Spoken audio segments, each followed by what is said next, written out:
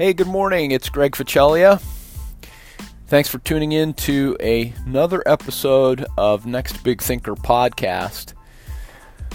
I've been thinking a lot about sales and sales leadership, reflecting on my own career and looking at different sales roles that are available today and job descriptions, and I'm curious. I always like taking a look at that to kind of keep my finger on the pulse of what, how companies define the duties and qualifications of a successful, for the sales roles that they're trying to fill. And and it varies, right? Whether it's an entry-level type position or a more seasoned type role.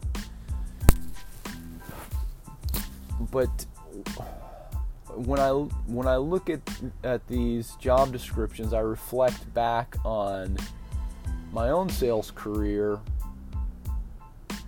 and what's worked, how my abilities and my professionalism, everything evolved over time. Why I initially got into sales and what I learned during those early years in sales, and then why I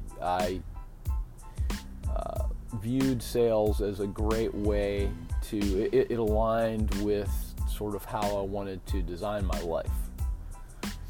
And a lot of that, in fact, or in part, what that did is put me in conflict with management in some cases, and I didn't. And some of the things that management would ask salespeople to do didn't make a lot of sense to me. And I'm not a rebel, and I'm not opposed to management and all of that, but I was definitely a put your head down, get to work, could see what the big picture was, what our purpose was day in and day out as salespeople, and I would just go out and do it. It was fun, and I liked the sort of every day is a new day sort of approach to sales. What are you going to create today? How are you going to build on today? How is what you're doing today going to build on what you did yesterday? And to me, it was always about new clients, building sales through new clients, always looking for another new client. So I always had a business development mindset that hasn't changed, and that's, to me, what was exciting about sales. And it took courage to step out and do certain aspects of the role. That's what drew me to it, and what I saw was, if I just do these things, yeah, it's gonna move me to the top of the rankings in the company. It's going to give me the freedom over my time and my income, my earnings. And I talked about this on a previous episode, how when I was able to go from a base plus commission compensation plan to a straight commission plan, when I took that opportunity to do that, how it immediately doubled my income, and I was making more than my sales managers. That's when I knew I didn't want to be a sales manager. I don't know. I have different ideas around sales management now, but that's, to me, what I liked about sales. So in my career, really how my career has kind of evolved, what I've ended up doing is taking on the toughest sales roles. And I don't know why. It's not like I'm looking for tough jobs, but the challenge and gave me the motivation to go out and do well. So what I've done is opened in 3 different cities, big cities. I have opened new markets and sales channels for the companies I worked for or that I represented. Basically from a blank sheet of paper. No customers, no revenue, starting from scratch, starting with customer 1, sale 1, building it until there was a new market for the company, a new sales channel. And so I don't know. It seems to me that ability isn't as important today as maybe it was 10, 15 years ago, 20 years ago when I was doing this. Maybe technology has made it easier. I don't know. What I think is the technology has replaced the interpersonal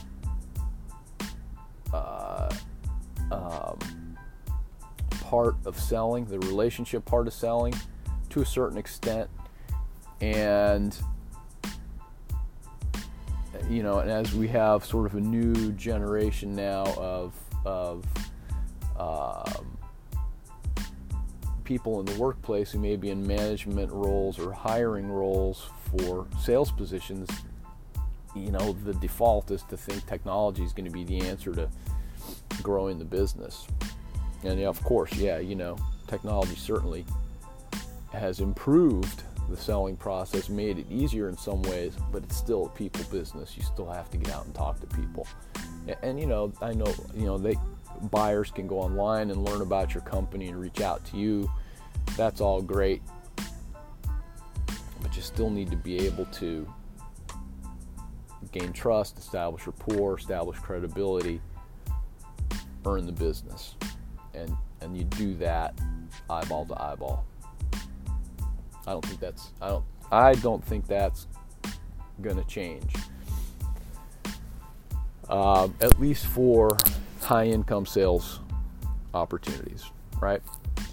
So to me, that's what's exciting about sales. When I look at, again, I talked about this a couple episodes ago, Tim Ferriss's book. I was going back and looking at the 4-Hour Work Week, and he talked about courage and excitement. The opposite of, what was it? It was really cool. The opposite of happiness is not sadness. What the heck did he say now? Now I'm getting it all twisted. You have to go get 4-Hour Work Week and look at it. I think it's in chapter 1. I'll mention it again tomorrow on the podcast. But courage and excitement. To me, that's what sales is all about. Not what sales is all about. Those are the sales opportunities that excite me, motivate me, that require courage. Facing your fear, boom, moving forward, moving through your fear. Those are the sales opportunities I love. And of course, the reward should be greater for those roles, right? For that type of selling. That's what's exciting to me. So I wanted to share that today. See what you all think about that. As this podcast evolves, I think it's going to become more of a sales leadership podcast. One of the businesses that I launched down in Charlotte, I opened a brand new market for a leadership or a management and executive leadership education business, a global company. They did not have a presence in North Carolina, and I built from scratch a brand new region for that company in North Carolina. And it was all of our customers were Fortune 500 companies. and they didn't offer any marketing support. They didn't have a budget for marketing or advertising, so it was all on me. And so you've got to be creative and efficient, right? So I had the sales piece down as far as my skill set. But what I learned from, I guess it was about 6 or 7 years of actual hosting these seminars or facilitating them. I would bring an expert management thinker to Charlotte, and the expert would teach managers and executives from these different companies. They teach different topics, areas, whatever their area of expertise was, and topics were leadership topics, management topics. What I learned from all of those seminars helped me professionally, personally, and in my salesmanship tremendously, especially as it comes to interacting with prospects. And interestingly enough, where it worked really well was in one-call close selling opportunities, because you need to, if you can present yourself as professional, knowledgeable, but you have a personal demeanor that is unique and it's immediately apparent to the prospect that you are professional. You have that demeanor that says is disarming, and that they drop their guard a little bit. They open up. In other words, you're able to establish trust, credibility, rapport within the first 5 minutes.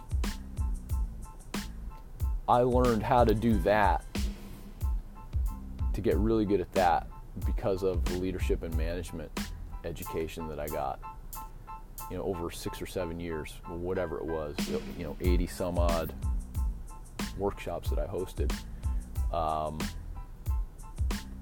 It was over 400 plus hours of high level executive education. Huge. Can't afford to buy that. It'd cost a fortune to go to some of these top business schools or have these consultants come to your company. It would cost a fortune. So I actually was able to put those programs together and get people to pay money to come to them, and so I made money doing it.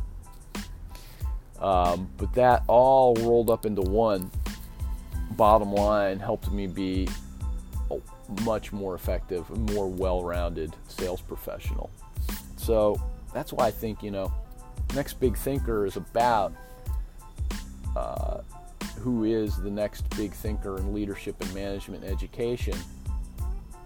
But it's also about salesmanship. How can high-level executive education make you a better salesperson?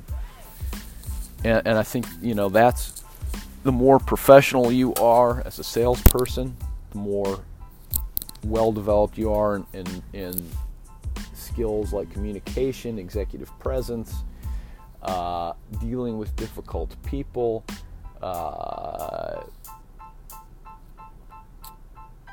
being able to think strategically, having an innovation mindset. All of these things help you in a sales presentation, in a sales meeting. What do you think about that? For those that have listened to a number of episodes, reach out to me on LinkedIn. LinkedIn.com/in/GREGGF, as in Frank, AUCEGLIA. Send me a message. Let me know what you think. Thanks for listening to the podcast. Please subscribe. This is going to be coming out as a blog and in video as well. So I'm going to be looking for other ways to connect with you and to share my thoughts. And then we'll be doing some awesome interviews as well here. So thanks again for your listenership. Please subscribe. Please share the podcast. That'd be helpful. Help me get the word out. And I look forward to being back tomorrow with a new episode on Next Big Thinker. Have a great day.